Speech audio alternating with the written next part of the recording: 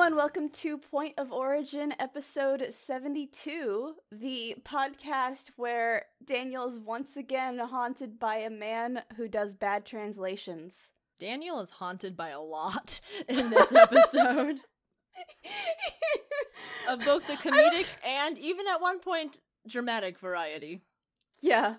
I was like, I'm having real flashbacks to the movie.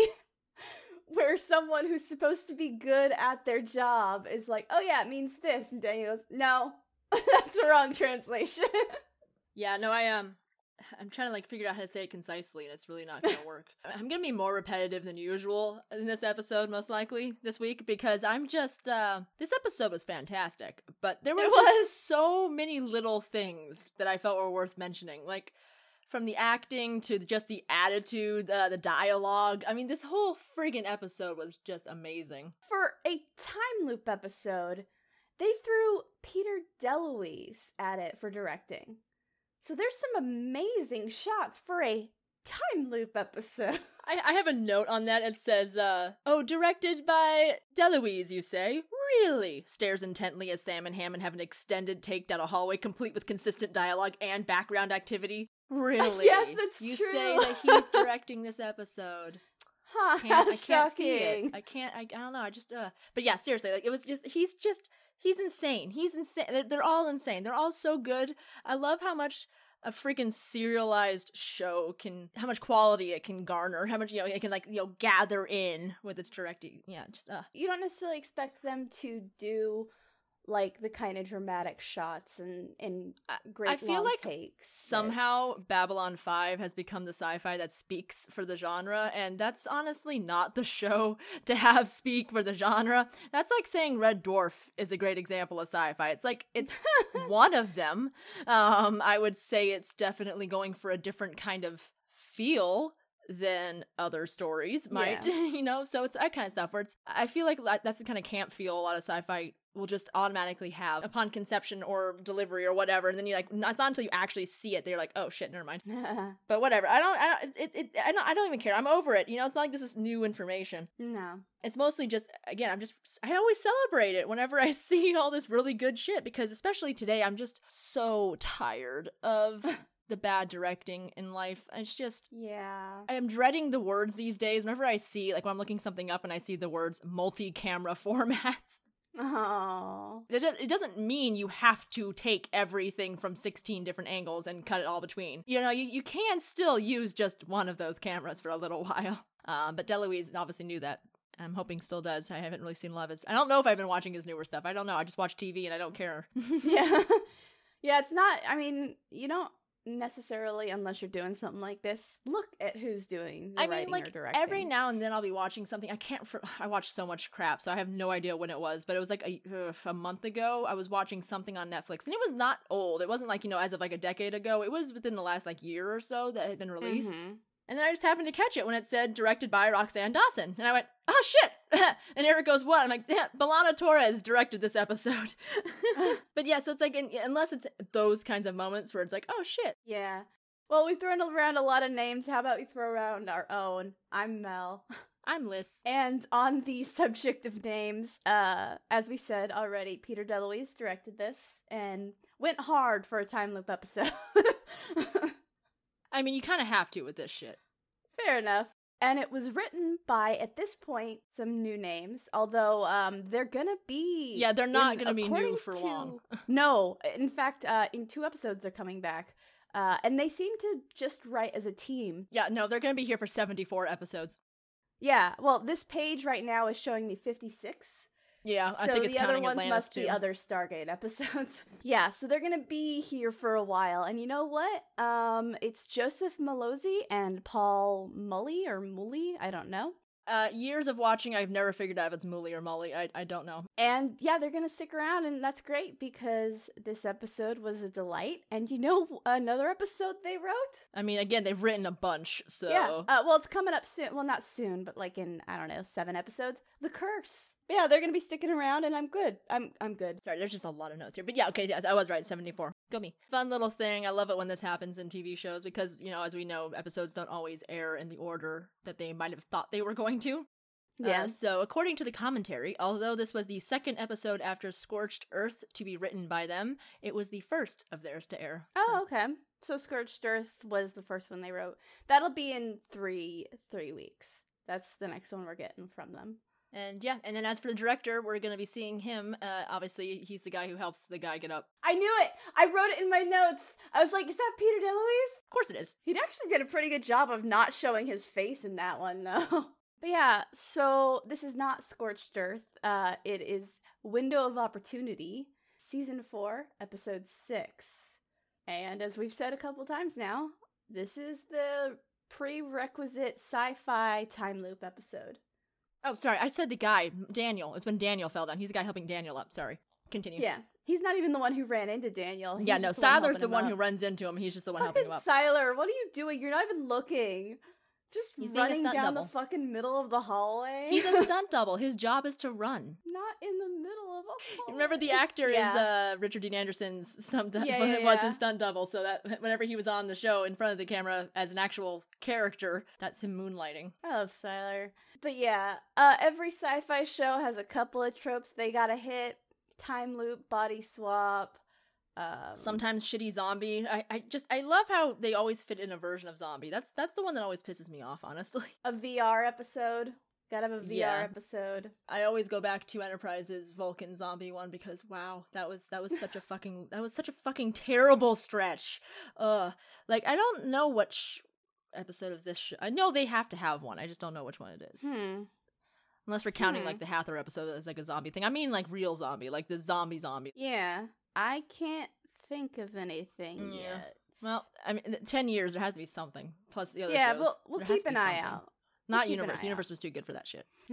Because it was almost entirely written by Robert C. Cooper. Not just that, but I love how it's like the one upside to being canceled so early is it that never you- had a chance. Exactly. To You never had you didn't have long enough to get to that point. Like you weren't allowed to make those mistakes. So on the other hand, that means I can hold you up in glory and go, la, no one will ever touch this. Yeah. But yeah, let's This is just gonna be talk such a about long this episode. episode This is because gonna there's be such a a lot long to talk episode. about in this episode. It's gonna be such a long episode. Oh my god. Man, there is so much trivia for this episode too. Okay, so here's the thing. I'm gonna start off on a negative note here because the rest of this is gonna be fucking positive. Uh-huh. I complimented the shit out of the dialogue, and I meant it. Like it's terrific. Yeah. Except for one sole thing that stands out to me, and it's like the first fucking scene too. Okay, so we do one of our 3 main openers for an episode. We start on a planet, and At least it's a sound stage for once. yeah, it's not Vancouver Woods. And there's like ruins around them. Jack and Sam are at the gate. Sam's like setting up some equipment for testing of a thing. Jack is like looking up at the sky that's starting to do interesting reaction things. And he looks up at it and he goes, "Is it supposed to be doing that?" And Sam, instead of saying yes or no, gives a science babble answer where she's talking about geomagnetic levels and blah blah blah blah blah blah blah. And I'll let you talk about this the complaint in a second, but I do just want to end my setup for this by her giving her little science babble, and then Jack just kind of staring at her for a minute and going, So is it safe? "Is it safe?" I love that. I never get tired of that shit. And he's like, I didn't understand a word you just said. Just is it okay? I mean, we always hit on the same exact thing. God, sorry. I thought this frog in my throat was gonna be gone, but it's not. I course went not. hiking for a whole week and a half in fucking Maine, and you would have thought that would be long enough, but no. If it weren't for the fact that I had Nah. 2 negative COVID tests, I would think I had some sort of like sleeper COVID. No, colds just last for fucking ages. Fucking hate it. Anyway, so he asks, is it safe? And she says, that's what this equipment is going to find out. You hear the flaw in that, right? Yeah, Like, you hear the flaw in that, right? You couldn't send it through on a map alone? Yeah, so, and that's what kills me, is because that seems to be, it has to be a flub. Like, literally, I'm not saying she flubbed, but somebody at the last second had to have fucked up because Just fucked up like a single part of the delivery or something. literally the word choice must have been switched or something, because swift is a new word for me. Because seriously, swift. Throughout the rest of the episode, there's little tiny things, good writing wise, that mention what the setup to this was. For example, she'll even say literally 30 seconds after that, she'll mention something along the lines of, we saw that before or something, as in like a Malp or something. And then later they'll mention how SG-12, I think, or SG-15 came through and talked to this guy. It would have to be 15 because 12 is the one who keeps coming back. So 15. So they even mentions like, I spoke to the ones who came through before. So obviously this is not the first go through for anything, whether it be Malp or team or whatever. So what the fuck is that line? It started me off on such a what the fuck moment, and then immediately abandoned it. So that tells me it was a mistake, which actually makes it better because it's like a light mistake, as in they weren't trying to actually say that. That had to have been an oopsie. Somehow during the editing that got missed and accidentally flipped around. But yeah, it just cracked me up. It's just like, that's what this equipment's here to find out. Then why are you here? Like, what? Yeah, but she does kind of end the conversation by saying we shouldn't stick around for long. No shit.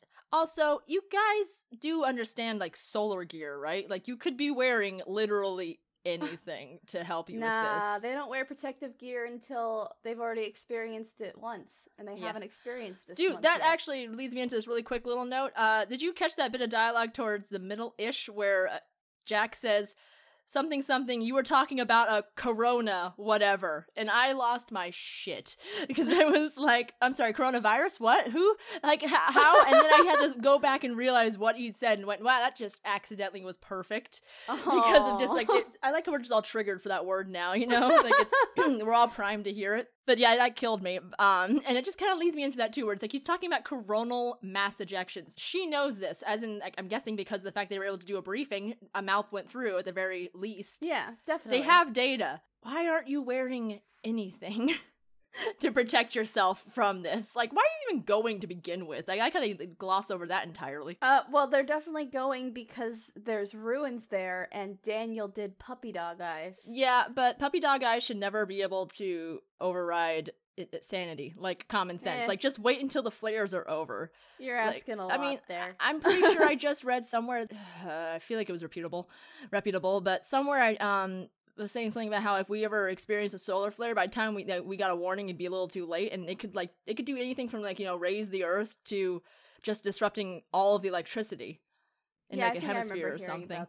So it's like, they're not anything to sneeze at. Not just the burning capability, but like everything else about them. The electromagnetics that they bring up a few times here when Jack goes, magnets, with such confidence, you know? Like that kind of stuff. Like, they understand that. Maybe back then they didn't know about the electricity part yet, but I feel like that can't be true. Like, they had to have known that by then. Like, this doesn't feel like it's new information.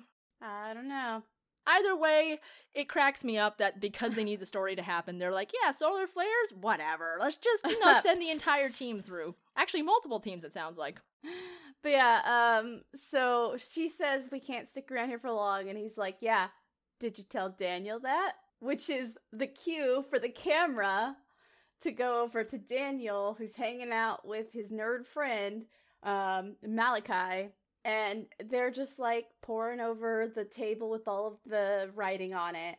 And we get the part where, like, Daniel's pointing at a part of the translation, and Malachi translates it to something like Masters of Time or something. And Daniel's like, actually, no, it's more like this.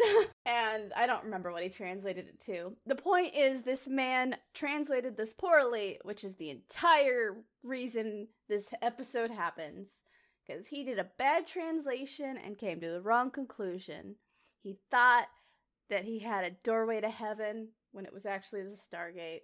I mean, these mistakes have been made before. But yeah, so they're talking over archaeology nerd shit, and then this man just pulls a fucking laser gun out of his bag and points it at Daniel's chest, and Daniel, the genius, just stares at the laser gun being pointed at him.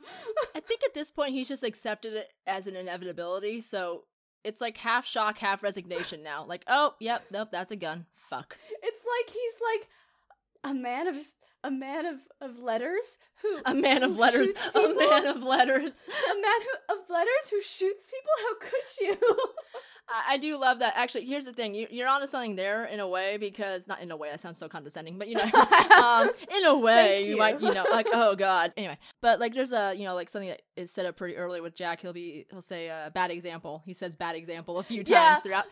I do like how they have a lot of mirroring going on in this and so on and so forth. This is actually a Yes. well fucking crafted episode. Oh, Like, this is yeah, why it holds very up so good. well. I haven't looked at the rating as usual, but it's supposedly one of the this is tied apparently with this one other episode as the highest rated in the series. Fair enough, because there's actually, I won't get into the details of it until we actually get there, but there's something that a weaker writer on this show, it would have just been a plot hole in this episode. But they actually they give a decent answer for it. Yeah, so I like how that's kind of you're setting it up. It is set up Yes. because there's that beautiful Oh, I wrote it down where in my he notes, yeah. says, his line, and Daniel goes, I do. So it's like a man of letters holding a gun. Hang on, Daniel, I'm gonna find you because I hold a think gun. I wrote down exactly. What kind of archaeologist holds a gun? Has a gun?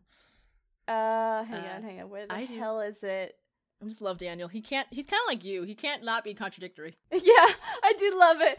Especially because it's like, yeah, but Daniel, do you use the gun? No, you don't.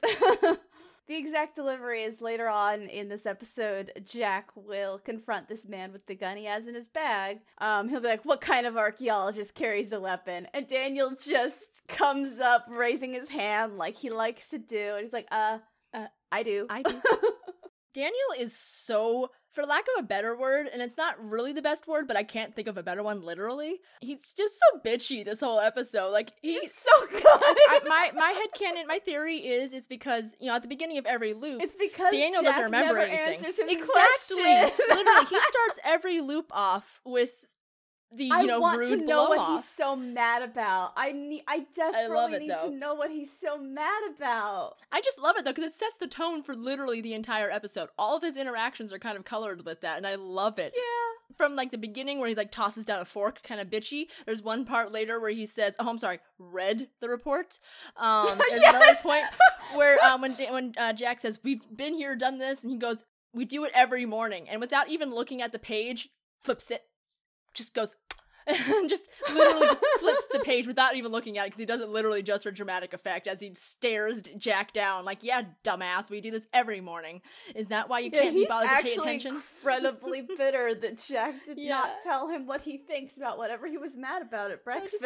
I just really love Daniel. I love everybody in this episode. Everyone's attitude is terrific. I love Teal'c's, like at one point when the shit's starting to get going, and he's one loop in and he's already getting smug.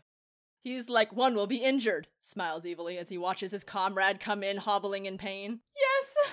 Love it. Everything about this. Yes, this does more for character development than like half of a season. But yeah, so he shoots Daniel with a gun.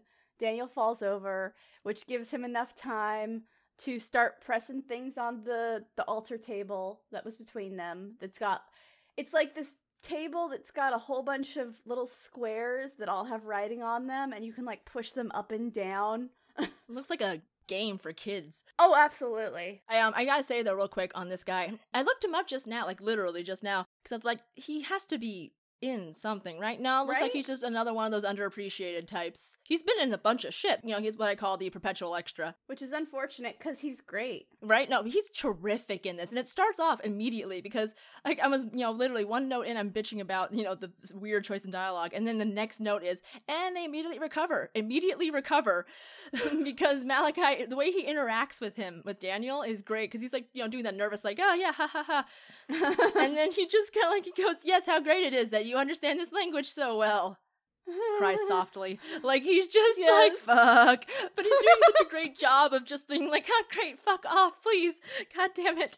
Like, But seriously? also there's something great in that, like, he also manages to show some of his, like single-mindedness there, because even Yeah. though Daniel corrects his translation, that doesn't make him pause in his plan at all. Right? Like, No, the he's fact dedicated. that you mistranslated a huge part of your entire plan, and you just keep going with it instead of finding out more about it, That's some fucking drive right there. I mean, you can't blame him. Despite what TV might show us, these extremely rare instances, for example, a period of increased coronal mass ejections, mixing with this time machine and so on, so on, so on, all the things that happened here, TV will have you think this happens every day, but supposedly it's actually rare. Oh yeah, so Sam this guy's been says, waiting for this. Sam actually gives like what she said, like every 50 years or something. Yeah, something. So like it's not like, a huge gap of time, but it's longer than this guy's potential like lifetime. Like if he's already halfway through his life and he missed his window the first time, or he didn't need it the first time, whatever. It could be that he'll be very much long dead by the time the next one comes around. So yeah, that would be your drive. Enough. I just love how they always manage to have the perfect circumstances. This rare event is always happening. To be fair, it technically kind of works because I have said this before. Space is big. Space is really, really big. And if you have access to a fuck ton of planets, it's not really that unheard of. I think the math would work out that all these so-called rare things would still line up for you. Yeah. Just in terms of your travels and expanse. But yeah, he shoots Daniel, starts pressing buttons. Jack and Sam and Teal'c come over. And Jack and Teal'c start trying to wrestle him away from the table, especially because it starts like, I think they come over because there starts to be like electricity and sort of beams things are hitting gathering the thing. around the gate. Yeah. Okay, then, so my favorite thing about this is how literally no culture has ever thought to put down a little ring of stones to indicate a minimum safe distance. Like, hey, we know you're through and the gate's closed, but you should probably stand behind here, like when you're waiting for a subway, so you don't get hit. I will say, I'm pretty sure they were all far enough away that they wouldn't. Well, no, because they have a really dramatic shot where the gate gets unexpectedly activated and they throw themselves down. I think that was them being careful. Fine. Even if that's not a problem in this episode, it's still a thing, and it cracks me up how literally no one does it. And it's just really funny to me. Like, I like how no one has thought to put down just a little caution thing somewhere. I know most of the cultures we see don't even know what the gate is / how to use it, so it doesn't make sense necessarily for everybody, but I feel like once again the math works out where at least a few people know what this thing is, or at least did once upon a time, and I like how none of them took safety precautions. Yeah, either they were just being overly careful, or the fact that the shot was straight on with the gate with them behind it made trying to get angles and distances. Yeah, the force perspective wasn't working out. Weird, yeah. One way or the other, it doesn't matter. Yeah, no, I'm not even worried about it. Like I said, even if it isn't for this episode, it's a thing in general that always kind of cracks me up. Yeah. I just like how no one's interested in it. Like, excuse me, deaf people exist. What if they don't hear it? What if they're Helen Keller? What if they can't see or hear and they're just standing next to the gate? Like, if there was a raised thing that was a minimum safe distance, you would eliminate that problem. I guess they just don't care about people. Well, they'd also have to know that the raised thing meant that Well, I'm assuming the society would be that they were, raised to understand, just like how somebody learns how to read Braille. I'm saying the circumstances could happen. The point is that it could. So, yeah,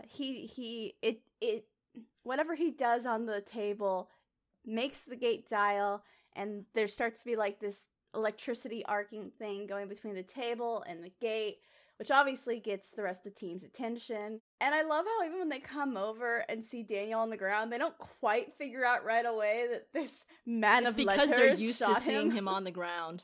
Fair enough. Like, oh shit, Daniel's dead again? God damn it. But when this guy does not help, react in a logical way, then Jack and Teal'c try to pull him away from the table, which means all three of them are touching the table when the electricity reaches its highest arc, and the screen goes white from all of it. And then when it comes back in, Jack is got a spoon of Fruit Loops in front of his face, and he's like, weren't we somewhere else before? And it's in the middle of Daniel being like, anyway, that's just how I feel about it. What about you? And he's very vehement about whatever the fuck he was talking about at breakfast. Yeah, I like how they never will tell you. I know. I want to know, because I'm sure it's something inconsequential. Maybe he's complaining about Budge again. Maybe. I know that Jack would have been complaining had he ever managed to actually eat that spoonful. He would have been complaining because it was actually they were glued in place to ensure continuity between shots. Fair enough. That's why he never eats it. Is because it's full of Elmer's glue. Oh my god, in my notes I even said maybe it was about other people doing bad translations. So I do think he was complaining about Budge. He must have been. Maybe he's complaining about this new writer because later they're going to use a book called Latin for the Novice that Jack reads while helping to translate the text. It's written by Joseph Belosi, PhD. Oh, that's amazing. So maybe he's just complaining about this new book he's reading. Oh, I already love the sense of humor of these writers. But yeah, so Jack and Teal'c are both acting. Well, no, it's most visibly Jack, because Jack's the one on the screen. Jack is clearly acting a little Teal'c's weird always and so out of taciturn. sorts. Yeah, and, you know, he just kind of leaves the table, saying a couple of weird things, like, weren't we somewhere else? And Jack and Sam, not Jack, Daniel and Weird Sam and yet like, still Jack. Yeah. So they're kind of like half acknowledging it, but also kind of like whatever. My favorite part is when Daniel Jack. and Sam exchange like a kind of like they exchange a look, and Daniel does like a little angry squirm in his chair, like, God damn it, really? Yeah. But it's time to go to the briefing for the planet they're supposed to go to, the one that Jack and Teal'c have already been to. And I did note as they were leaving, Daniel is eating completely plain waffles. Ugh. There's nothing on those waffles. There's not even butter, because those things are dry as fuck. Probably the best way to ensure continuity. Also, it's probably the best way to make him not be fucking tired of waffles. I saw that and I'm like, he had to do a couple takes for his eating from that, and he's like, I'm not putting anything on that, I'll be sick. I maintain that the only downside to everybody being so, like, I love how their interactions are all just a little different in this episode, because for the most part they're in the mountain and they're relaxed and not in immediate peril and stuff. You know, maybe a little stressed about the situation, but not, you know, running for their lives or doing their usual kind of stupid, dangerous it's different crap. Tone than we get from most episodes. Yeah, but as a result, the actors also got a little relaxed, because I couldn't not hear the Canadian in, like, everybody's voice. Every single person on screen was saying sorry, and Michael Shanks was, maybe it's just because they had to do a million fucking takes, who knows, but he was saying a boot so much. It was, every time he was like, yeah, I wanted to, you know, show you, it's something about, it's the scene with the 400 pages of text. He says, about this, I need your opinion about this, and it's like, he mostly covers it, but he's usually better. Like, this was, I'm guessing everyone was just like, fuck it, man, let's do it. I love those tiny little accent slips. Oh, I know, it's my favorite thing ever. I know in this podcast I've mentioned my favorite Merlin Northern Irish accent slip. Person. Dude, my favorite thing is when somebody, like, I love Boondock Saints. I do. I shouldn't. It's a weirdly bad movie, but they're also weirdly good. Also, the actors. It's mostly the actors, honestly. Like, oh yeah, the Willem actors Dafoe, carry. And then the second one is just, like, Clifton Collins Jr., oh my god, like, when he was in Pacific Rim, I was like, finally a mainstream movie I can be like that guy, because no one, it's like Hiroyuki Sanada. He gets his ass kicked in by Hawkeye, of all people. He's in the Wolverine movie. He's the bad guy. I don't even care. I'm rooting for him because I love him. I watched the beginning and the ending of Mortal Kombat because he was in it, and that was all I watched it for, because fuck that. I love Hiroyuki Sanada. Anyway, the whole point is I love Boondock Saints too. I really do. Julie Benz was in it too. Like, it was just great.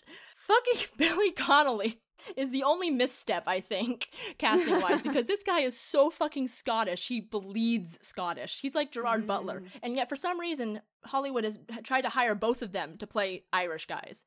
And it's like, I just don't get it. I'm missing some detail here where it makes sense for others, because those don't sound remotely the same. And you really can't hide those accents. You really can't hide those vowels, like the way you chew on them. So just like with Daniel trying to say a boot every time, it's like, you can't make Billy Connolly sound Irish. It just doesn't work. Like, he sounds more Irish than the two Americans, but not. I'm gonna do a huge generalization here, but it's based on some reality. A lot of fucking Americans can't tell the difference. To where a lot of fucking Americans think Australian and British sound the same. Yeah, that one. Like, don't get me wrong, it took me a little while to start identifying the difference between Australian and New Zealand accents, but that's, I feel like that one's a little bit more understandable. They are relatively, I almost went Australian relatively. They're relatively close geographically. I think I can tell pretty clearly because because of the fact that pretty early on, what's her name? Melanie something. She was in 2.5 Men as Rose. Oh, Melanie Lynskey. Yeah, Melanie Lynskey. Love her. She's got the cutest fucking accent. I know, she never gets to use it. She got to use it in Psych. Which is why I can tell the difference between New Zealand and Australian accents. Because I latched onto her voice in Psych, and I was like, I love this voice so much. And now I can very easily tell the difference between New Zealand and Australia. And nowadays I can recognize it at a snap, but that's only because I've watched VLDL for so long. And they're a New Zealand-based group. Yeah. So, like, one of the earlier skits, there's a guy who goes, like, what accent are you doing right now? And he goes, it's a mix between American and Australian. And I was like, was Australian in there? Shit. And I had to listen to it again. And that was kind of the one that started to show the difference for me. Like, I know anybody listening who is from Australia or New Zealand, they are probably, just sniggering a whole bunch right now, being like, Jesus fucking Christ, Americans. Oh, yeah, definitely. But yeah, anyway, we got a usual tangent there. Oh, yeah. The 15 minutes you're gonna cut of this. Right? But yeah, so I just love the little slips. I love it when every now and then I have to remind myself that Amanda Tapping is apparently English to the point where I'm guessing an accent slips. I don't understand her accent because Sanctuary makes it so much harder too. And I've heard her do conventions and she sounds American, but I know people like John Barrowman, for example, apparently it depends on literally where he is. Like if he's talking with his family, he sounds Scottish because his family is half Scottish, half American. But if he's doing American shit, he sounds American. And just depends on where he is literally physically at that moment. Even when he's on British panel shows, he usually goes American. Just the American accent, unless he's talking about something Scottish or like to do with his heritage, and then he'll go right into it. I remember this one blooper that always stands out in my mind from Torchwood where I can't even remember. I don't even remember if I could hear the accent change. All I remember is he walks in through a doorway and he says something and then laughs at himself and goes, "Damn, that was so fucking Scottish," and just walks back out again to redo it. Accents are something I could talk about all day with the actors, as we have noticed. Accents, man. I'm guessing how much I can only during recording. It's always fun because I'm writing notes to myself. But it's always a toss-up what I'm actually going to leave in. But I like I said, I was saying with, Amanda Tapping, I'm always kind of listening for that kind of stuff. And then I just love episodes like this where I wasn't expecting it, but all I could hear was fucking sorry and a boot. And it was beautiful. You and I are going to have lots of episodes. We're going to just talk endlessly about the accents on for Atlantis.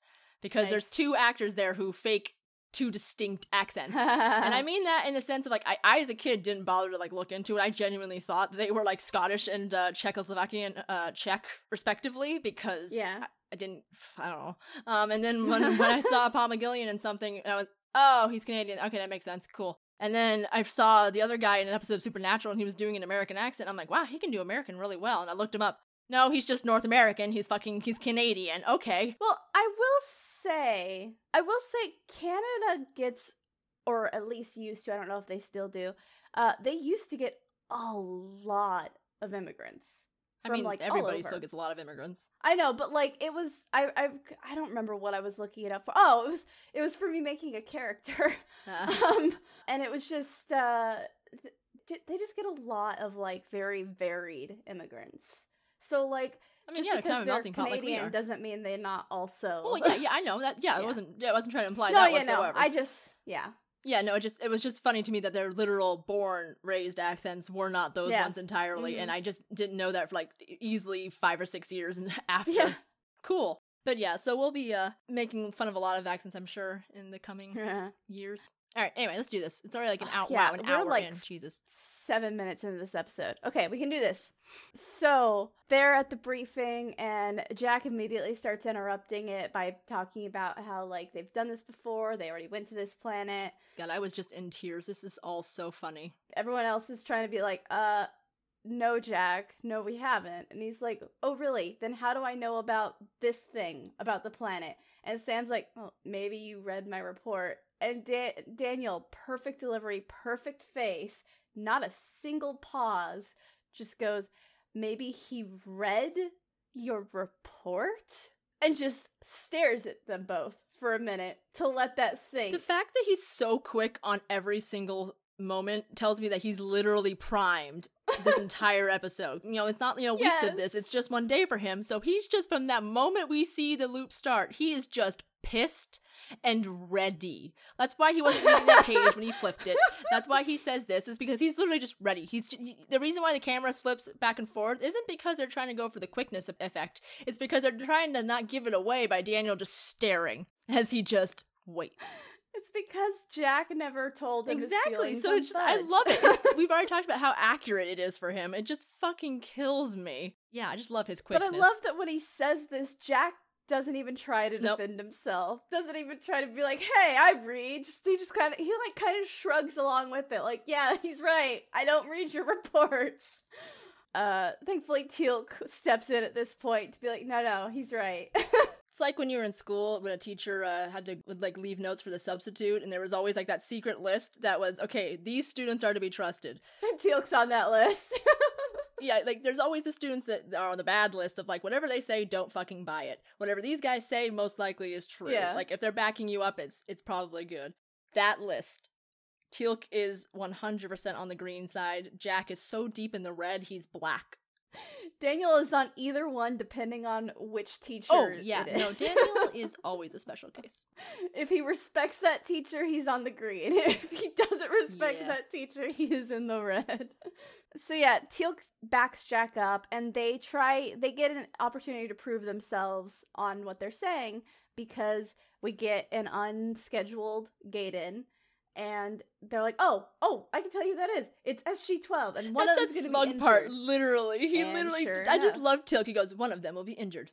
Slow little smile, just a teeny little smile. And it's I like how he's not really, he's not happy that his comrade is hurt, but at the same time, he's not unhappy that his comrade is hurt. And he's just delighted in a quiet little way. And I don't know, like I said, it gives me a lot of insight into Teal'c.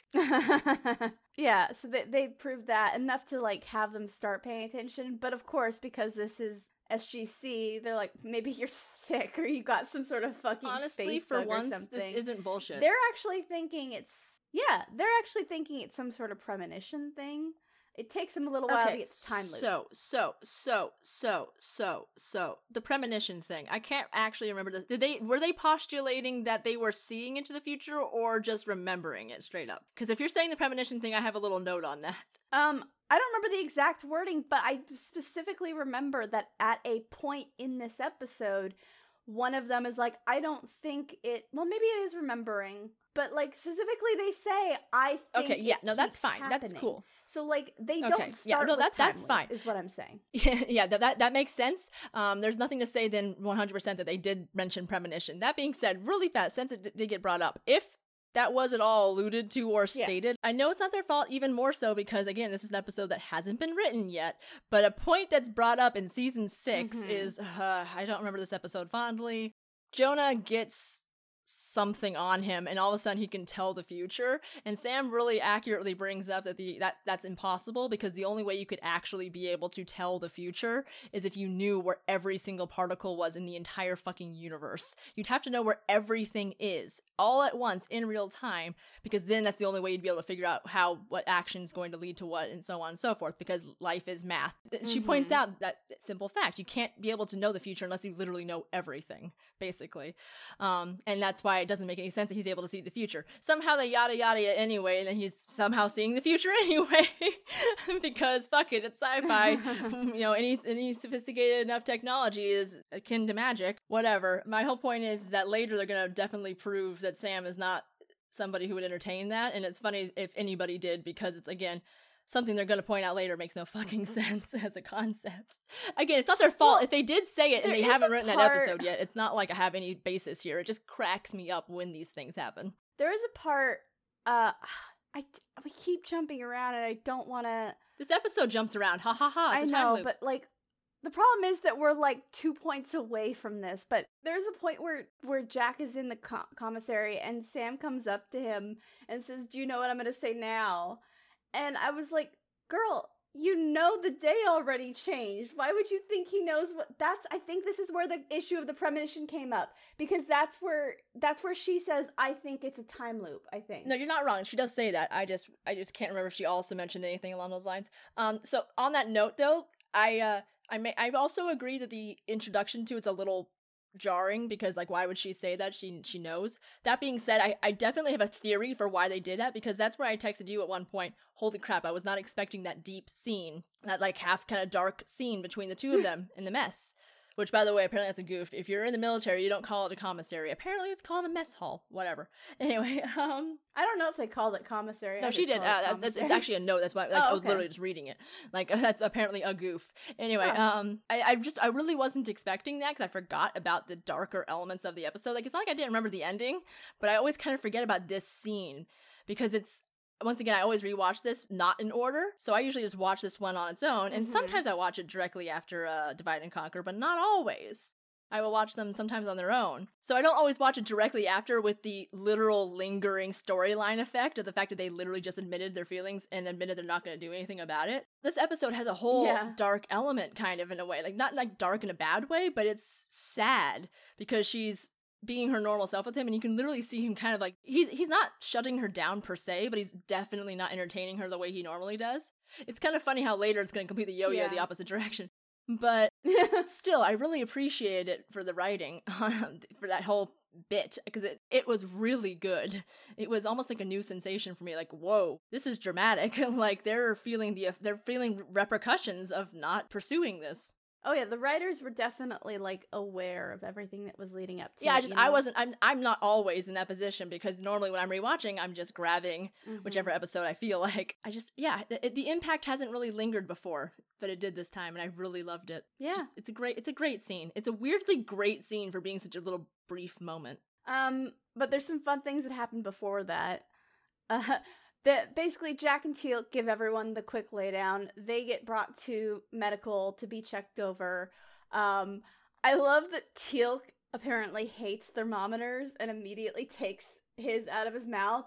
But then what's so great is, like, he takes it out of his mouth when when the camera's focused on him. Then the camera focuses on Jack because Jack's talking, and they do that thing where, like, Teal'c is in the background and he's slightly blurred. And despite the fact that he's in the background and slightly blurred, they make the effort of having the nurse put another thermometer in his mouth. And you just see him for the rest of that scene. He's never in the forefront for the rest of that scene.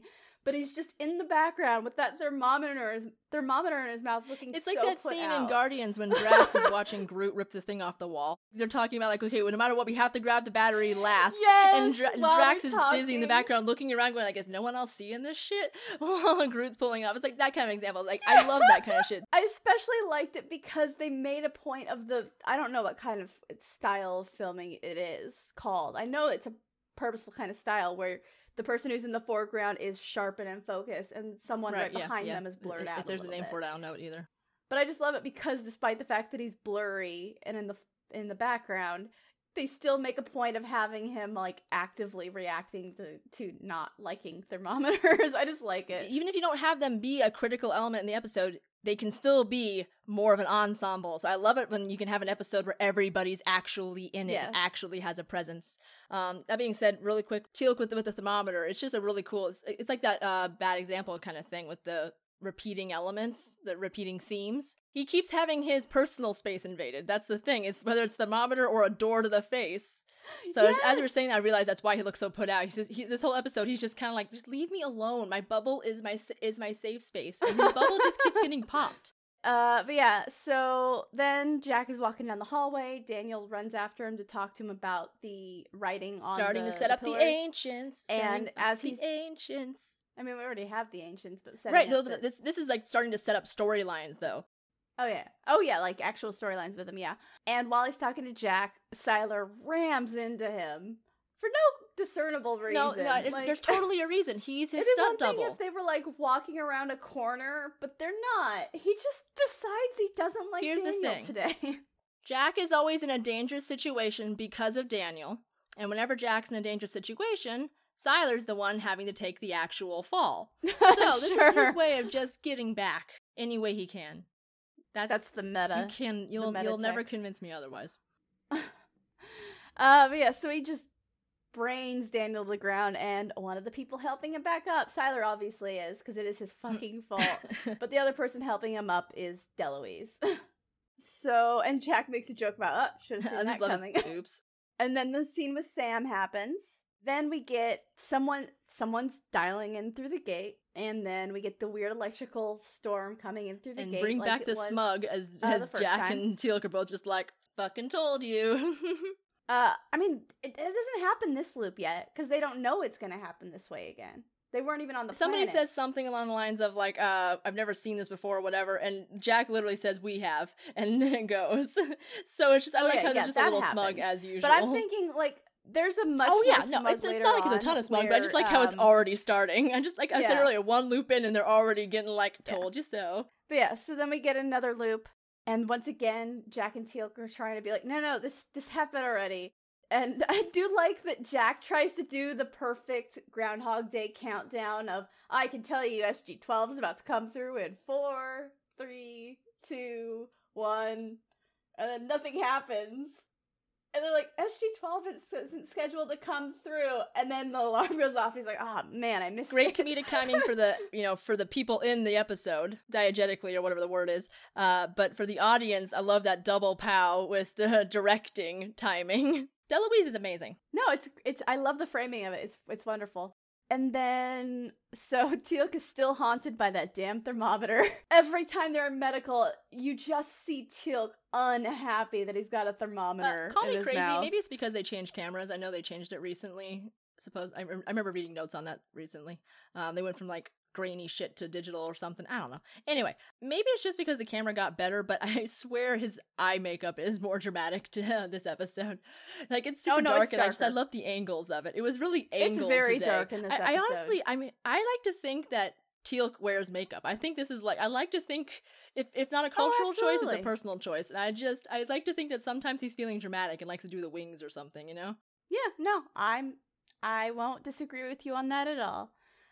So yeah, Teal'c hates thermometers, Daniel gets knocked to the ground again, and I like that, like, Jack tries to be like, we're not crazy. I mean, yeah, I'm a little weird, but look at Teal'c. Does this man look like he's crazy? And then Teal'c tries to, like, back him up, but you could tell he's like, what face am I supposed to give them? Like, he's like, I don't like being put on the spot here. It's like warm bodies. Don't be weird. Don't be weird. Don't be weird. just don't be weird. Don't be weird. Yes. It's like every time you leave a store when you haven't bought anything, you haven't done anything wrong, but you feel like you're looking like a shoplifter. You haven't done anything wrong. So, this time around, they actually decide to go to the planet just to, like, try and confirm what's going on and get an idea instead of, like, recon. hanging around and waiting for medical results to come that aren't going to tell you anything. They go to the planet and they run into the archaeologist, but Jack tries to corner him, and he's pretending like he does not doing remember. a good job too. Yeah, I want a spin-off that features Malachi's backstory. Like, I want like Andor, right? But Malachi. And Jack does the whole, what kind of archaeologist carries a weapon, and Daniel goes, I do. And Daniel's like, as usual, Daniel, now is not the fucking time. Yeah, you're not helping. So then Jack pulls another thing out of his bag, which happens to be like a recording of this man's dead wife. We don't know that yet, but that's what it's obviously important to him, though. Oh yeah, it's definitely important. And as this guy's trying to pretend like there's nothing weird going on and he's not suspicious at all, he fucks up and he calls Sam Captain Carter or Major Carter. Is she Major? Yeah, right I think now? Oh yeah, she's been Major for a while now. But yeah, he says there's nothing Major Carter can do. And then Jack's like, hold on, how do you know her name? And he's Carter? Like, you told me. He's like, no, I didn't. Not this time I around. didn't. And then he's like, oh god, I love this like, shift. Okay, well, fine. I love this shift. It's such good acting. He knows oh the my jig god. is up. I always loved watching good actors act together. It's just, call me weird, but I love watching talent. It was just, his hands just drop, his posture changes, his demeanor changes, his tone changes, his face. Absolutely. I've said it before, I'll say it again. Facial acting is amazing. This guy has it down. That's why I'm pissed that I don't see like a main role, really. Mm-hmm. There's even a part near the end of this episode where they confront him again at the end of like God knows how many loops. It's been a couple months, supposedly. By the end, so yeah, who knows how many they're through now. And this is when they're confronting him at the end, is what I'm talking about. Cool.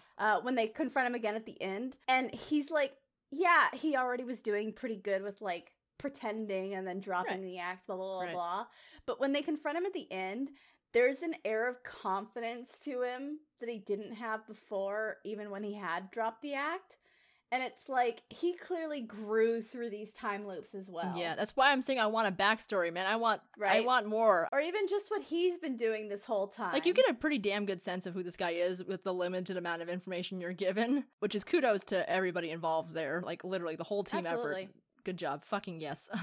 It's great seeing his evolution in a way. I just wish we could get a backstory, man. I want more. Right. It says here he's in another episode later, but I don't remember it, so it can't be that important. Or that was arrogant as fuck. Let's say that, but better. What I mean by that is, I don't remember it. I don't think it's a prominent storyline. I think it's more like a continuation of this, or like a mention. Could just be like one of those clip show things for all we know. Yeah. So who the fuck knows? I just wish we could get more information about him. It'd be lovely if we could. It's not like the show is, terrible for not having it, but I would have loved that addition. Or even just his time loops. Yeah, seriously, anything, to see man. everything he went through in his time Again, I loops. can't blame them for this because it takes 2 iterations more before it happens, but that's one of the things that I miss the most about Universe is the Kino mini episodes. Because that was a great way of seeing the background of the show. Oh, yeah. I cannot wait to show you those in time with the episode. I don't know if we'll be able to watch them in the same order I did, because I was watching them as they were released. I won't be able to remember that, and Lord knows if I'll be able to find that listed somewhere. That would be an extremely targeted Google search. Anyway, the whole point I'm getting at here is that was a really awesome way of getting that. Like, it's a little thing, and you don't need it for the for the show at all. But once you have that, it's like, oh shit. My favorite one is the one that involves Purple. I cannot wait for that one. That one's the one that involves the guy who voiced Goku, which I didn't know about until way too late. And now I'm pissed that I couldn't. Oh god, I was there at the convention. I'm so mad. But yeah, so that's if they'd had a way to be able to do that back then, if they could have, known the future and been able to do it in some weird format, it would have been great to see mini episodes about his loops. Yeah. So yes. They try to confront him about it. He's like, I'm not changing anything. And before they can really, pin down on why or any of that kind of stuff, time loop happens again. Convenient. Time loop is convenient. I don't know if this is directing, writing, or a combination of both. I think this episode does an excellent job of constantly trimming down the fat of them explaining the time loops to everyone else. Like, the first 2 times, you have to see him do it almost whole cloth. What year did Groundhog's Day come out? Oh, 80s. Yeah, so it's definitely been a thing by then. So yeah, it's plausible. That makes sense. But I just think they do a very clean job of it. Because, on this loop, we start in the middle of the briefing where Jack is 90s. Already explaining the time loop. Yeah. Came out in 93, actually. But yeah. Oh, yeah. That's yeah. As soon as it said 80s, I was thinking, late 80s, but 93 makes sense. Because I remember a story with the Groundhog Day. They had to film it backwards. Yeah, because he's notoriously difficult to work with by on set. then, Bill Murray was less interested in being professional. He used that to his advantage because that's what a good director does. Yeah, but the whole point, the only reason I said is because it's like the anti-zombie. Like how in zombie shit, they never know what a zombie is. They always have a different word for it. They never say zombie. They always say something else, and they always have to explain the rules of zombiedom because they don't have zombies somehow. Which is why Shaun of the Dead is great, because they do know zombies, and they even call out the whole thing about zombie movies never knowing what zombies are. With notable exceptions, Nick as Frost usual. be like, any zombies out there? And Sean being like, don't say that. What? The Z word. Like I said, with notable exceptions. That's why they're notable, is because they're trying to, make a point. Yeah. But yeah, so this is like the anti that. Because every time this happens, everyone immediately, since 1993, every time this happens, I don't know if they ever did this kind of shit beforehand. Maybe a Twilight Zone episode, I could see them doing that kind of thing. Probably, yeah. Like, if anyone was going to, it'd be them, but they wouldn't call it the Groundhog thing because, duh. No. Anyway, the whole point is then. since this did occur after 93, that counts as the people started just calling it what it was. No one had a problem knowing it. This wasn't the zombie of its era. No. So I just like that. It trims down shit. It does mean that we also got extra good shit, like all the juggling and everything else. That's all stuff they had to add because the episode, since everything was trimmed down because they didn't need to do extra exposition and shit, that meant that they actually, what's normally like a 42 episode, goal, they were super shy of that. So that's why they added the golfing, and that's why they added the juggling bit, and the ketchup, the condiment on the plate thing. Yeah. That was all them having to add that in because they didn't have enough time. No, I think it's probably like a dual effort between director and writers where they just like each time we do a new loop, they cut a little deeper into the explanations, and I love it. It's very well done. You don't miss a beat at all. And this is the briefing where Jack can't think of geomagnetic, so he just yells magnets. So confidently, too. And then Teal'c just, geomagnetic storm. Right, yeah, that. I like how Sam mentions that later, too. She's like, he was even using it correctly. Mostly. Like, because that's usually he gets, like, the gist of it. I can't blame him, because anytime... Listen, I don't dislike science. I'm studying programming. But, like, every time Sam starts her science babble, I don't listen to the words I don't know, man. You saying. Do use tarot cards. But yeah, I don't listen. I just, in my notes, I go, Sam does science babble, and I trust you to have the science babble. Because it's not that I'm not even as dismissive of physics as Jack, but I'm just like, I don't need to write this down. I'm fine. I'm good. Honestly, what she mentions is bullshit, but only because time travel isn't possible. Yeah. Like, the shit that you have to make up in physics to make this work, it negates everything. So it's literally, with the exception of, like, Primer, I haven't seen anything actually accurately represent what time travel would look like, because everything would have to be already felt, or you're in an alternate reality at this point, but even then, you're fucking shit up. So, no, and the yet paradox Back to the Future resolves is still itself. the best time travel but that's the movie thing, of is all that time. that's what I'm getting at here is, like, okay, Primer is the best one that that's fair. is the best for accuracy, and then it's just, like, a jumbled mess of what the fuck. Uh-huh. But story-wise, honestly, I think right now I'm not saying that I do not like Back to the Future. Don't kill me for this. Right now, my current favorite is actually Travelers. It's already been canceled because, of course, it was. It was amazing. It was with that tall, dark-haired dude, right? Tall, dark-haired dude. You mean the guy from Will and Grace? Eric McCormick? Yeah, him. Yeah. Anyway, it was fan-fucking-tastic. It attempted to resolve the constant paradox that is time travel, and it tried to tackle the physics of it in a really unique way. And honestly, I fucking loved how they did it. So, but the thing is that even if it's super awesome like that in terms of, like, kind of accuracy, or if it's just funsies like Back to the Future, you're already going into this with a massive amount of suspension of disbelief because, and I will say it again, time travel isn't possible. Dude, my suspension of disbelief immediately gets ticked when time travel gets introduced. I don't care how incoherent it is. Oh yeah, no, I'm just like sold. No, I will always watch it because again, I'm going into it for the story. You have to go into it for the story. It's just I want to see how they're gonna do it. It's all about the execution, man. If you try and you actually show that you try, like with Back to the Future or with Travelers or with Primer, you're going to have to go into this with a massive amount of suspension of disbelief because time travel isn't possible. I love how Stargate does it. I love their stupid bullshit introduction of solar flares being what does it. That is such horseshit. I love it. I love it. I love that they just yada yada the way all of that physics, all of that radiation, all of that gravity, all of that relativity, all of the everything. It's just, no, magic gravity makes the wormhole go back and forth, and I'm here for it, because it's just, it depends on your execution. So, yeah, I've already mentioned it before in a previous episode. Time will be a great episode for that. Yee, I can't wait for it. Hell yeah, I'm so fucking excited fucking for that. love you told Time. Me enough that I'm I love Time. It's gruesome, in the interest of but getting I to love that, it. Yeah. Let's keep going. But that's what I'm saying. Stargate does a great job with this one. That's what I'm saying. You go into it, Absolutely. As long as you go into this understanding this is bullshit, you're good. Yeah, I never think about the science of time travel. I don't care. That's what started this whole tangent, was you were saying you didn't bother with the science. What she said isn't bullshit insofar as it's completely bullshit, but the whole inversion thing, So once again, they go to medical, and I do love that while Teal'c is still being haunted by the thermometer silently, like he's suffering silently, I love that Jack is tired of getting a light shine in his eye. Shown. Because he goes, he's done. He's done, because Jack does not suffer in silence. And he says, I ask you what could possibly be in my eye that would explain this. I love that. To be fair, a lot of things. It's And what here's your the eye thing, is doing, as my soon man. as he- Is your eye dilated? Is it responding? Are you fucking As soon as seizing? he asked this, I thought of the fucking J-horror or whatever, The Eye. Oh, God. Where that's literally the premise. Like, something happens with the person's eye and then they can see the future. I'm like, that's literally a movie, Jack.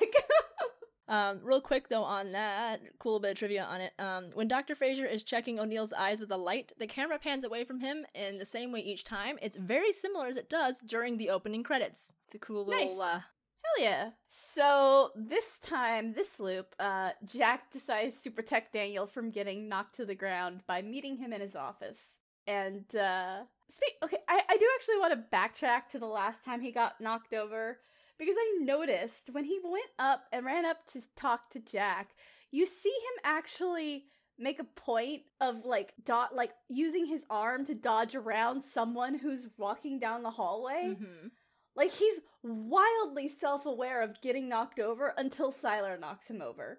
Did you notice that? No, I did not. I was like, I don't know what this is saying. Is it usually Daniel that's got his face buried in paperwork and runs into someone, and this is like payback from Sylar? I don't know. I don't know. I just distinctly noticed at one point before Sylar runs into him that, like, someone starts to walk near him and he kind of like directs them aside with his hand while he's talking to Jack. I just thought that was interesting. Here we go. I have a theory for you. I read somewhere once that when you die, you go and are able to access a place called the Akashic Field Plane, whatever the fuck it's called. Uh-huh. Once you're there, you know everything and so on and so forth. Maybe at this point, it depends, it doesn't matter how you're brought back or how effectively you're brought back or how completely you're brought back. Maybe every single time you die and get contacted with it and come back, maybe it's just a cumulative effort, and at a certain point, you're gonna be just like a little bit supernaturally aware, and when you add a time loop in there, even though he wasn't touching the thing, maybe because he just recently died, he's got a fresh sense of, what the fuck. So even though he gets run into enough, maybe if you just change the variables just enough, all of a sudden he's like, wait, the ghost, if it's there. Okay, I don't know if you meant this just as a joke. Yeah. But I'm gonna actually take this a step further. What, you? This time loop was orchestrated by tech from the ancients, yes? Daniel has started having the connection with the Ascension already. Yeah, sure. Like, Why he's not? already done, like, the meditation with Oma yeah. and all that kind of stuff. There you go. Like, he's already touched a plane and come back, so there you go. Maybe it's exasperated. Mhm. Maybe he doesn't need to touch. It's just eventually enough. He's extra sensitive, so even though he shouldn't be able to notice it, he's eventually beginning to, like, the episode that this is kind of similar to in Next Gen, everybody starts to get flashbacks, like dreams, and starts to hear the voices of the previous loops. Like, they can hear Picard going, abandoned ship! Like, you can, it's traumatizingly terrifying. Oh, it's great. It fucked me up as a kid. Back then, that was whew, it still holds up, honestly, in my mind. But it's a dark fucking episode, especially the part where they show, like, the flames crawling down the walls. That was the one that messed me up. But the whole point I'm getting at here is, he's like that. Maybe he's just a little more sensitive to that. He'd be the first in that moment to do it, to start hearing this stuff. Dude, he seems to be the most aware this whole episode when Jack needs a break. To be fair, he's just, like I said, primed, so he's just ready. Yeah. But no, I'm willing to accept it. I like it. It's a joke, but I don't care. Honestly, it started off as a joke, but now I'm here for it. Right? But yeah, so this time, he meets Jack in the office with Teal'c and, like, escorts him to the briefing room so he doesn't get knocked over by Sylar this time. And this time, this loop around, Sam proposes a possible way to escape it by dialing out before the thing is supposed to dial in. Like, if they're blocking a signal in, maybe the time loop can't reach them through the gate. It's a good thing there's still only a couple loops in, because this is, like, duh. Oh yeah, absolutely. Yeah, it's only their third? And it's the first one they've actually had enough time to try something. No, they did this right. This is a compliment. I'll kill him if I have to. Wrong voice. I'm using the wrong voice for it. It's a good thing. But so she tries it out and they start dialing through, but the 7th symbol won't engage. And Sam starts to run diagnostics on it, and she says, like, there's nothing on our end that should be keeping this from engaging. Shit, we've already done the loop. Sorry, real quick, we already did the loop. This is only the third loop. Right, but have we already done the one where they went back to the planet, right? Like we were talking about that earlier? Yes. Okay, really quick on that, I had to mention again Daniel's amazingness, just really fast. I love how he was literally mid-bitchy explanation of why he couldn't fix this when they went. Yes! That was so good! I can't believe I didn't... Yeah. That was so funny, because obviously the guy, they're holding the guy back so he can't push the symbols in, and so they think they'll be fine. Right. And then while they're talking to him, they start moving on their own, and Jack, like, turns to Daniel's like, stop this! And Daniel's like, how the fuck do you expect me to do that? Read it! There's so much here. How do you expect me to do that? And, like, as he's chewing Jack out about how he doesn't fucking understand how translation works and everything, the screen whites out. It's such a good fucking transition. I love it. It's fucking fantastic. I love it. I can't believe I forgot about that. That was so good. No, I'm glad I brought it up. I just wanted to say that really fast. I was like, shit, speaking of I'm glad you did. I'm so happy about that. All right. So yeah, so as she's saying, they can't engage. The gate dials in again, the lightning starts up, and as the light starts to take over the screen, we get Jack, like, a beautiful waving wall break, at the man. camera. Oh my god, that fourth wall break killed me. It was so good. I must have watched that, literally, I must have pressed the 10-second back thing like 8 or 9 times. It was worth it. It was so fun. I think I was in the I was in the middle of an unskippable cutscene in a dungeon, so I was like, fuck this, I'm just gonna watch my favorite thing over and over again, because that was just great. Just him looking up at me and going, hi. I just love it. I love that shit. I love it so fucking much. But yeah, so... yeah, he waves. We go back to the breakfast table. Daniel once again asks Jack his opinion on Budge, and Jack just goes, ask me tomorrow. And we cut and again, we're doing, like, we don't have to see the explanations anymore. We're just getting deeper and deeper into each time loop because we've already seen this stuff that happened before it.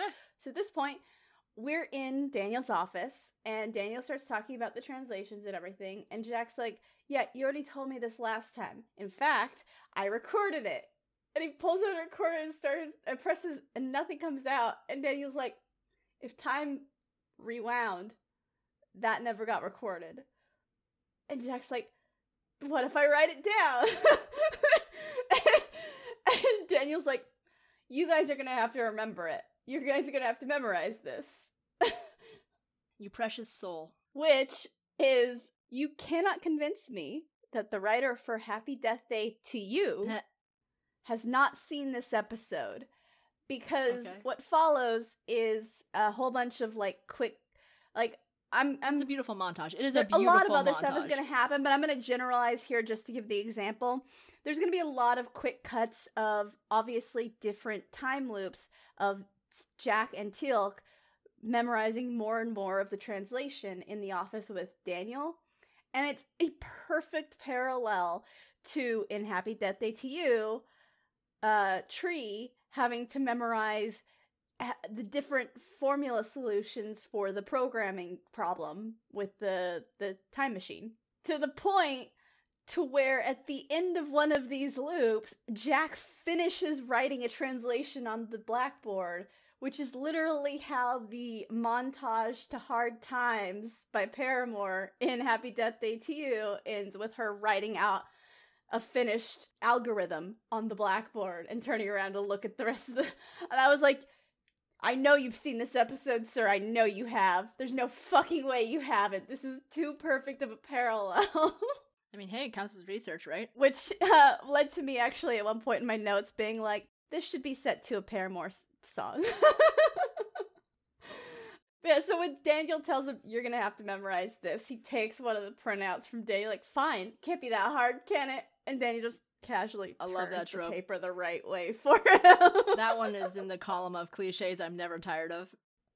No, never. It's always funny, and it also works in this case, because it's like, it's a square photo of writing. How is he supposed to know what direction the letters are in? If it's not a picture you know, if it's not a shape you know, then yeah, duh, it's upside down. Mm-hmm. You had a 50-50 shot there. Yeah. Honestly, you had a 25% chance there, because you could have picked it up at any orientation. Yeah, exactly. So that's clearly going to be a great time. That's evidence of what they're going to have to deal with. High. No.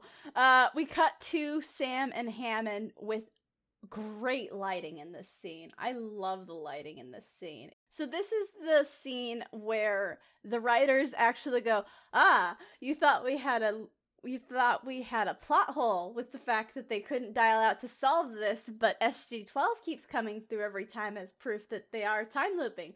Well, here you go. We have an answer for that. And I applaud them for that, honestly. Other writers would have totally forgotten about it, or never even thought about it. Kudos on them. That being said, it comes back to bite them a little bit, their whole math helping them out so far, because now it's like, what were the fucking chances that one of the planets that SG-12 was going to be one of the 14 that ends up being linked? Oh, that's definitely one of those coincidence ones. But you know what? No, it's funny. It's a small one. I will say, like, what are the chances? I mean, because they are going through a list, right? So they're probably going to a lot of very close planets at a time. Yeah, I still feel like the math isn't really in your favor. No, absolutely. The math is still definitely that's a coincidence. But they're probably a little bit more likely to be on a nearby planet than a faraway Okay, so 1 planet. in a few million versus 1 in a few billion is still pretty small. Yeah. So cool, Exactly. but whatever. It's still an improvement. But yeah, she theorizes that they couldn't dial out because the loop pulled Earth out of sequence with the rest of the galaxy. I like how there's just no repercussions of that, by the way. Well, there is a tiny bit. No, there's none. I love it. It's just done. There's a tiny bit, like, narratively, because we find out at the end that the Tok'ra have been trying to contact them for months. It mostly just means, like, but any there's consequences no, of breaking title time. shifts. There's literally no consequences. There's no rapid aging. There's nothing. I know they weren't out for, like, that long, but let's say you developed a heart condition within a couple of years. That would be the catch-up. That would be the onset, so it's like how, like, no one drops dead. No one has any... What if you were diabetic? What the fuck would that do? Like, I can't even imagine what that would do to your insulin levels or your blood sugar. I could just... You could go on and on and on, which is why they did not mention it, because they very much did not want to go on and on and on. No. It's just really funny. There's some things that, for this kind of plot, you just can't talk about. I'm mentioning it because it's funny, not because I'm mad. Absolutely. Yeah, no. But yeah, so Hammond asks how SG-12 can keep coming through if they're out of sequence, and Sam is like, oh, well, I had that thought too, so I started randomly dialing out, and I found that these, like, 14 planets are ones I can dial out to, one of which being the planet where the time loop's coming from, and then the rest of them are basically in a circle around that planet. So it basically formed what she calls a subspace bubble. I'm assuming it's gravity-based. I have to go with just gravity. It's just a broad, bold word. How? Gravity. It's just... Don't ask. Gravity. So at one point, Jack and Teal'c are taking a break from studying with Daniel, and Jack admits to Teal'c that he never knew what Daniel was asking him at breakfast. Like, he wasn't listening the first time. So every time they re-loop, and he's like, what do you think about that? I don't know. I'm sorry, but that's just how I feel about it. What do you think? Yes. And Teal'c says he is also suffering, and then we get a flashback to something we haven't seen that's clearly been happening to him every loop at this point, which is some poor airman opening a door in his face. Ugh. I love how, like, at one point he goes, like, you have said this many times, and the guy's like, I'm sorry, what? Next time I will not be so forgiving. But when he said you're not the only one suffering, for a brief second I was hoping they were going to show him dealing with the thermometer again. And as soon as they showed what he's really upset about, I was like, Teal'c, you could just not be there. It's a time loop that only you're aware of. Just don't be there. That's the thing. He doesn't care. He wants to be able to walk down the hallway unobstructed, and he's very upset that he's just upset, and this man needs to stop. No, I'm actually convinced when we see it later on again happen in this episode that this kid actually hates Teal'c for some reason and is doing this on purpose. So it doesn't matter how much the time loop changes, he keeps looking for Teal'c and finding a moment to open the door on him. It's the only explanation, because at this point they are wildly changing what they're doing every day, and yet he still manages to open a door on I maintain face. It's because Teal'c is stubborn as fuck. I will not move, you must move. Exactly. Like, you will move. No, you will move. Dude, this is a lighthouse. Oh yeah, I love that story. Yeah, I feel like Teal'c is the lighthouse. No, he's the ship, and the door that keeps opening in front of his face is the lighthouse. Watch, he will make himself the lighthouse. He will. He is. He that, will why near do you the think end this of keeps this episode happening? make He's himself the maintaining that he lighthouse. is the lighthouse. It doesn't matter that he's the one in movement. So we get a whole bunch of time jumps that should have been set to a montage song from Paramore, but it's Teal'c and Jack helping Daniel with translations and learning to juggle. We start with Jack, and at first he's like struggling really low, and then you see him doing it really well, and then Teal'c's the one joins juggling, in. and then they're both juggling, and you just see Daniel turn around from the translation board and just stare at them both juggling. You're paying attention right now. Poor Daniel. He does suffer as well. Yes, he does. So Jack takes a loop off to draw a face on a plate with mustard and ketchup and yell wacko really loudly in the mess hall. I felt that though. Like, fuck this noise. Like, don't talk to me about consequences. Just don't talk to me. I'm taking some me time. Listen, you gotta take those mental health days. You really, really do. So then we cut to, he goes back to the translations in the next loop, and we cut to a scene of him finishing writing the translation on the board. Daniel. It's beautiful. And then what I like is that at this point, Daniel could tell his husband is slowly going insane because he gives him the "you can do anything with no consequences for a couple loops" suggestion. You can't convince me he didn't bring that up on purpose. Because he's never brought it up before, clearly, because this is the first time Jack went, oh yeah. So it's clearly the loops have been getting to Jack. Daniel could see they've been getting to him. And he's like, hey, have you ever tried doing something crazy because there's no consequences? And then it's like Jack just got a message sent down to him from heaven. Just like, So the first thing we see him do is he clearly wants to be Demi Moore from Ghost. And he's doing some bad pottery. Just picturing I'm picturing Michael Shakes leaning over. Yeah, it would obviously be Daniel coming up behind him when he's ascended Michael Shakes coming with the white sweater. Moving on. We're already 2 hours in. We have to move on. We do not have time for this. Okay. So he does that. He rides a bike in the hallway. He does golf through the gate with Teal'c. Oh, did you see my text on that? No. Apparently Christopher Judge is actually really good at golfing, so he actually managed to hit every shot through the ring, whereas Nice. Richard Dean Anderson, not so much. Apparently he couldn't get a single shot through. They had to use CGI. That's hilarious. That was the best thing I read. But they get a couple of swings off through the gate, and then Hammond yells at Jack as he's about to swing again. And he just drops, he drops his arm down and he goes, in the middle of my backswing. Oh, God. Which is a phrase that haunts me. No, it always holds up. Because I've made this joke to numerous people who have never seen Stargate, which means it means nothing. If you have not seen Stargate, in the middle of my backswing means nothing. It's very sad. It's like if you don't know Galaxy Quest and somebody, or if I were to go up to you and be like, well, this episode was that. badly written. No, I'm not doing it. Whoever wrote this episode I have one should job die. on the ship. It's stupid, but I'm going to do it. You know, that is really getting annoying. Look, I have one job on this lousy ship. It's stupid, but I'm going to do it. Okay? Yeah, sure, no problem. I love her. But yeah, so then we get the another scene of the man, the airman beating Teal'c in the head with the door again, which is where I'm convinced that he's doing this on purpose. And Teal'c, like, this time, because no consequences, Teal'c shoves him through the door and closes it on him. I love the yelp. Teal'c turns himself into the lighthouse. I love the yelp. As the door Yes. closes, you can literally hear him cry out as he gets slammed backwards. Just, Poor It's kid. beautiful. I'm glad they didn't do like a Wilhelm thing. It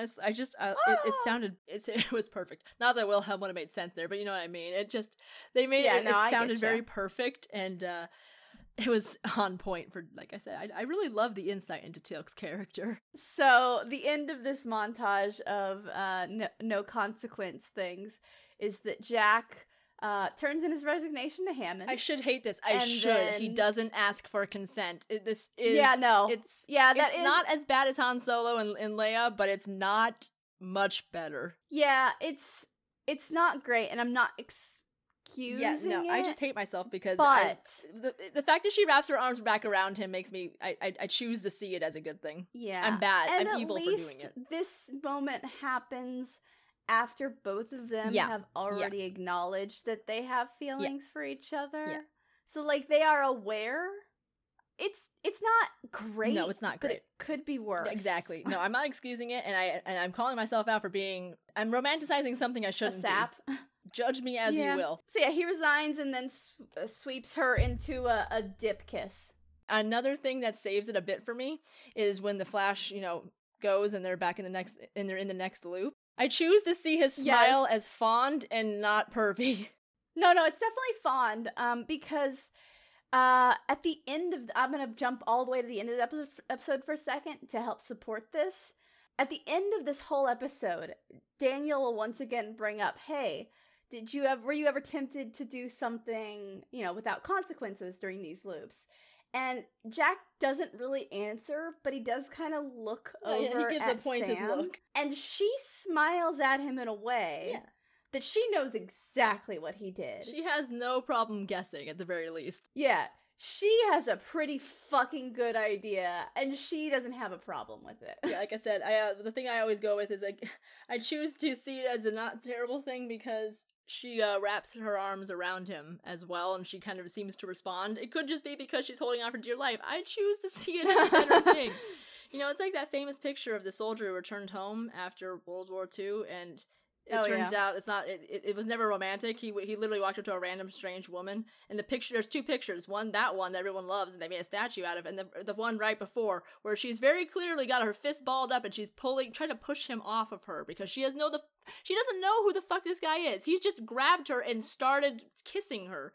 That's messed up. Yeah. But everyone likes to see it as this beautiful romantic moment. It's like, no, this is a non-consensual encounter. So yeah, it's too much. It's too close to that to be cool, and I want that on record. I am aware of that, and I have a conundrum at my feet. Yeah, no, I get it. I was like, well, I mean, they have acknowledged there's a veil there. It's tricky. So then we end all of our little montage-y, jokey time loops, and we're at the briefing where Daniel is explaining the finished translation, and I like how he has to pause for a moment of disbelief before acknowledging that Jack helped him with the translation. Again, he's still primed, because once again, it's not weeks for him, it's just another day of being pissed, the same day of being pissed. Jack has still failed to tell him his feelings on Budge. Yep. So, we find out that this was a planet of ancients, and they suffered a cataclysm at some point.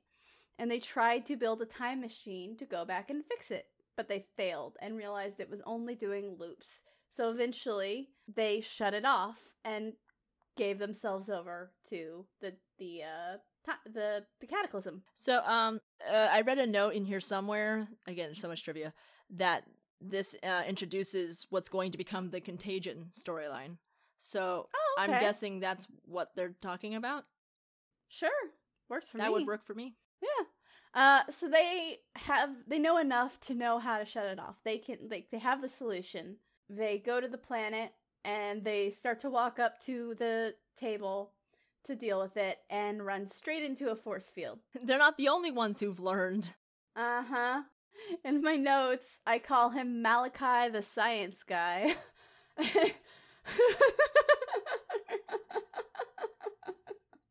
How did you wait till now to tell me about that? Oh my god, I'm dying.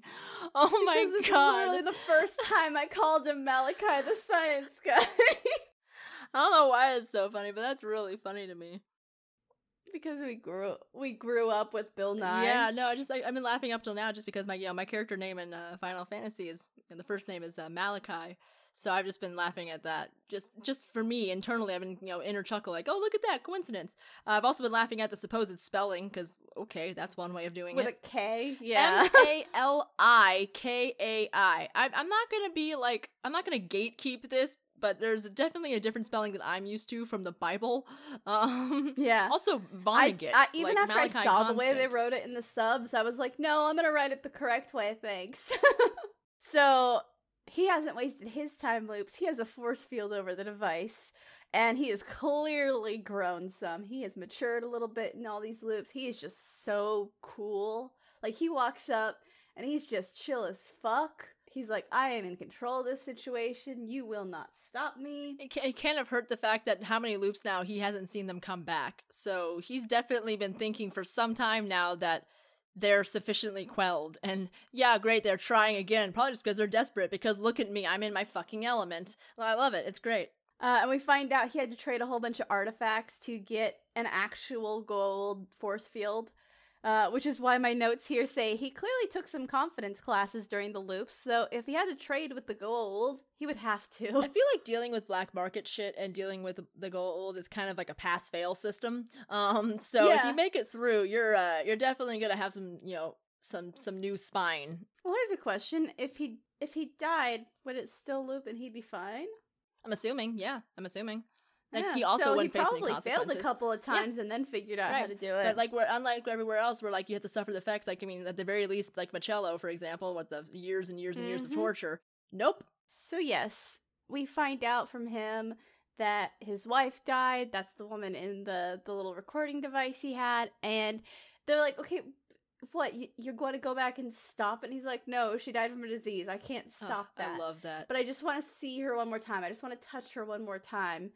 And Sam, and then I said he's had this many loops, but didn't figure out the device never worked. But then again, we already saw he's a worse translator than Daniel. So it works, honestly. I think they do a great job of setting up from the beginning that he's translating just off enough that he thinks he can do a thing with this that he can't. Also, it's been established now, as you were saying, that he's been spending some time off-world trying to, acquire, shields and shit like that. And they've been spending how many loops dedicated to studying it. So they've had more time. Exactly. It looks like more manpower, more man-hours put on it. So, yeah, fair enough. So Sam points out he's doing this to 14 other worlds, not just this one. And you do actually see him pause a little bit at that. Like, he doesn't feel great about that. But he's still like, I'm not backing down. They do such a great job with this. He's not like sociopathic or anything. He's just he's determined. Just really determined and heartbroken. He's heartbroken and determined, exactly, yeah. Yeah. And then Jack tells Malachi that he knows exactly how he feels because he lost a son. But he basically, his whole speech, and it's a great speech, and I wouldn't do it any justice, so just go watch this episode. It's a good episode. But what his speech to Malachi basically boils down to is this isn't going to solve anything. It's not going to bring her back. She's still going to die, and you're going to have to see it for a second time. Can you handle that? Because I know I couldn't handle that with Charlie. And that's enough. Like, him knowing exactly where this guy's coming from with the loss and like the hope of like, well, maybe there's a solution here, and being like, no, there isn't. Like, there's not. The time doesn't work the way you think it does. Time travel doesn't work the way you think it does. And even if it did, you can't solve what's going to kill her. So you just have to watch her die again. Can you handle that? And at this point, the machine started to start up again. The electricity's going. It's about to reset. But Jack gets to him just in time that he punches all of the appropriate stones to stop the thing, to turn it back off. System reset, something. And he lets down the shield around the table as well. And, they all kind of go their separate ways. Like, please don't do that again to someone else. Like, I hope you heal. Bye. We're going back to our planet to not be in a time loop again. And when they get back through to SGC, I think Sam, like, compliments Jack on, like, coming up with a solution for all of this or whatever. And Jack goes, well, you know what they say. If at first you don't succeed, try Try again. Every single point of delivery in this episode was fantastic. I had So to give good. up eventually. I was trying to note every single one of the, just because they were just, it was, oh my god, Right. so perfect. It was a perfect episode. So then we're back in the mess hall, and Jack is going to town on some fucking oatmeal. Like a And bear. Daniel's like, I've never seen anyone this excited about oatmeal. And he's like, I am sick of Fruit Loops. Sam mentions that apparently the Tok'ra have been trying to reach them for months. And it took them a while to figure out that they weren't getting through. Yeah, you're good. I just, somebody did the math. And I love it when somebody does the math, so I don't have to. How many loops they had to do? Well, in a way. So, okay, here we go. At the end, it is said that the Tok'ra have been trying to reach them for over 3 months. No set values are given, and we don't know when the Tok'ra began to try to contact Earth. With this, considering an average of 30 days to a month, average of what? Like, where did we decide this was the galactic standard? Anyway, 30 times 3 months is 90 days, 90 times 24 hours is 2,160 hours. 10 hours per loop approximately, so 2,160 divided by 10 equals 216. Teal'c and O'Neill experienced a minimum of 216 loops, possibly many more, of which, by the way, 22 iterations are shown according to a different note. Somebody counted, I guess, like separate iterations. That makes sense. Yeah. Anyway, I buy that. yeah. So that sounds about right. That doesn't seem wrong. Yeah.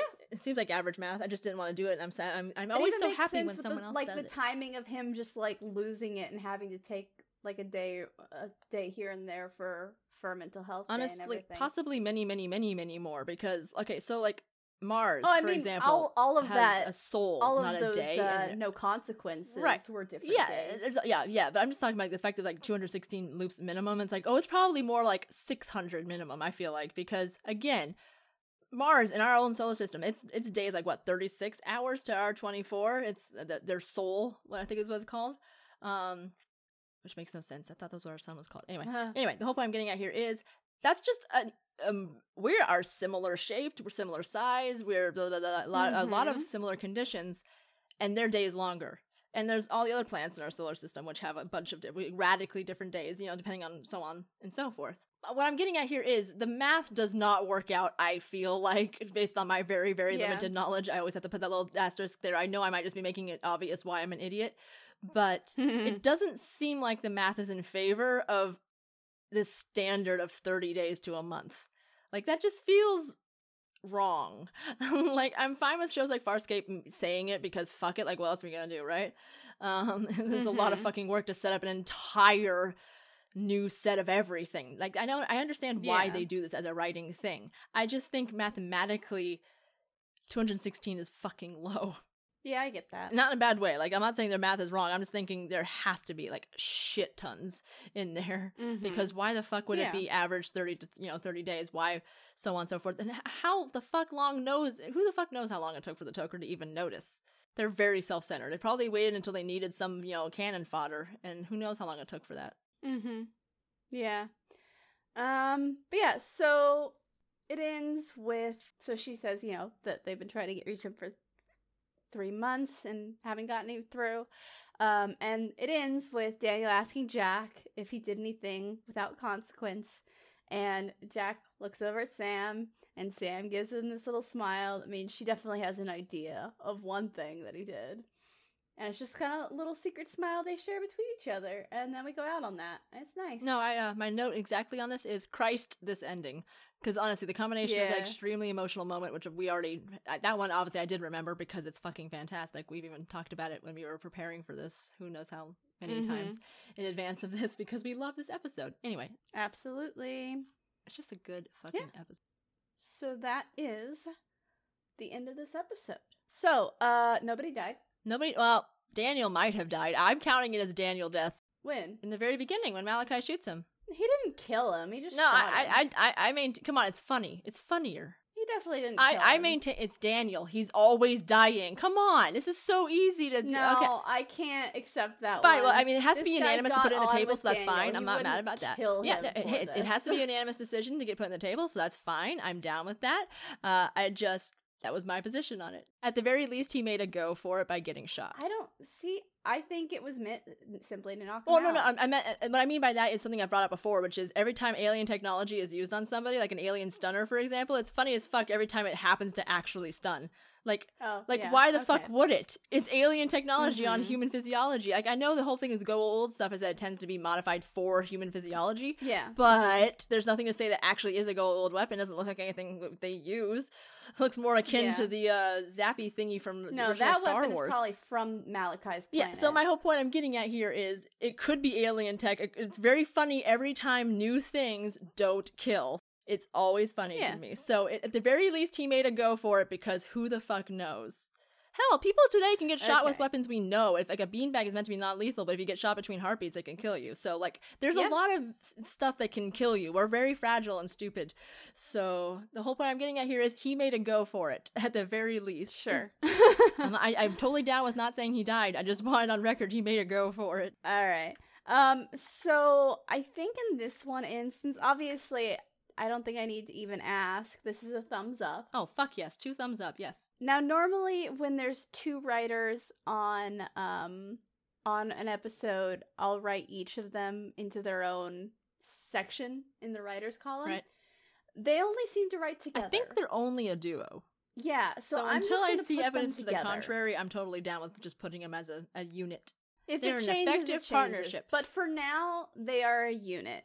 So I'm just gonna put Malozy and Mali both get a thumbs up for this episode. It was great. It was fantastic. Are you a Jack or are you a Daniel? I am a Daniel. Jack did make a few goes. He did make some attempts to get me, but honestly, I was just every bit of Daniel's attitude. Every bitchy moment Every of single him. bitchy moment. The whole time having to take charge of like trying to teach somebody, especially somebody who's really not like. It doesn't matter if they're actually trying to pay attention. If they don't want to be there, it's gonna show. And I hate having to be in that situation. So I was Daniel so much. Like, it's not like Jack, it's not like I wasn't Jack, but there was so much of me that was Daniel in this episode. Oh, yeah. I'm basically going to agree with you on every point there. But I think distinctly the moment where I'm like, yeah, I'm freaking Daniel, is the face he lingers on. He holds this face in that scene where he goes, "You think he read your report?" And then he just does this, like, side, like, narrow with his eyebrows going down. Where it's like, I've made that face at people before. I feel that. No, that's one of the many things that I agree with on that one, because that's what I did. That's why we're both Daniel. We're both Daniels. No, I love. We both hate Budge and are mad that Jack won't share his feelings on it. So that's it for this week. Next week, we are going to watch Season 4, Episode 7, Watergate. And the summary for that episode is: SG-1 joins forces with a beautiful Russian scientist to investigate a rogue Stargate in Siberia linked to a mysterious water planet. The team must venture via submarine to the water planet, where they encounter an unexpectedly terrifying alien presence that just might destroy them all. What is this obsession with the beautiful Russian scientist? What is this? What, like, the beautiful Russian whatever? Like, It's what? a James Bond Yeah, thing. I know. I that's all I can think too is like GoldenEye type shit, and it's just like, what? Dude, I can't answer it. I've never read James Bond. I never read it, but I've seen GoldenEye and most of the others. I've seen From Russia with Love. I don't like. I love how everyone's like, Sean Connery's the best James Bond. And it's like, I beg to fucking differ. I don't really have very misogynistic. Exactly. Era I love James how much Bond. adoration people have for it. It's like, no, it doesn't matter. It's like, it fucking matters to me. Like, fuck you. That's a disgusting era, and he's a disgusting There's person. one movie where he flat out slaps a woman. And this Russian that scientist note. thing is just such a weird obsession. That's the reason I brought it up. Like, this whole Russian scientist thing is such a weird obsession, and I don't remember it. I honestly remember most of the other stuff, so I'm hoping it's because it holds there's up. a chance that, like, the summary person is the one obsessed with the hot Russian scientist thing, and it's just a fucking Russian I'm scientist. just hoping I'm not gonna... Oh, no, shit, it's this one. Fuck. Okay, so I'm an idiot. No, I very much know who the scientist is. She is beautiful, and I take back every single thing I fucking said, because she's played... You're not complaining about hot Russian scientists She's anymore? played by Marina Sirtis. Oh, okay, fair enough. Okay. Nothing else needed? Nothing else Alright, we're needed. good. I take everything back. I just forgot which episode this was. So yeah, I'm here for this. So on that note, That will be next week.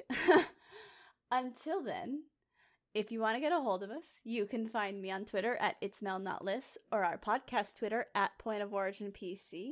You can also email us at pointoforigincast@gmail.com or write something on the side of a tissue box and toss it through the nearest wormhole. You can find links to things we talked about during the show in the show notes. And if you like the show, don't forget to subscribe and leave a review.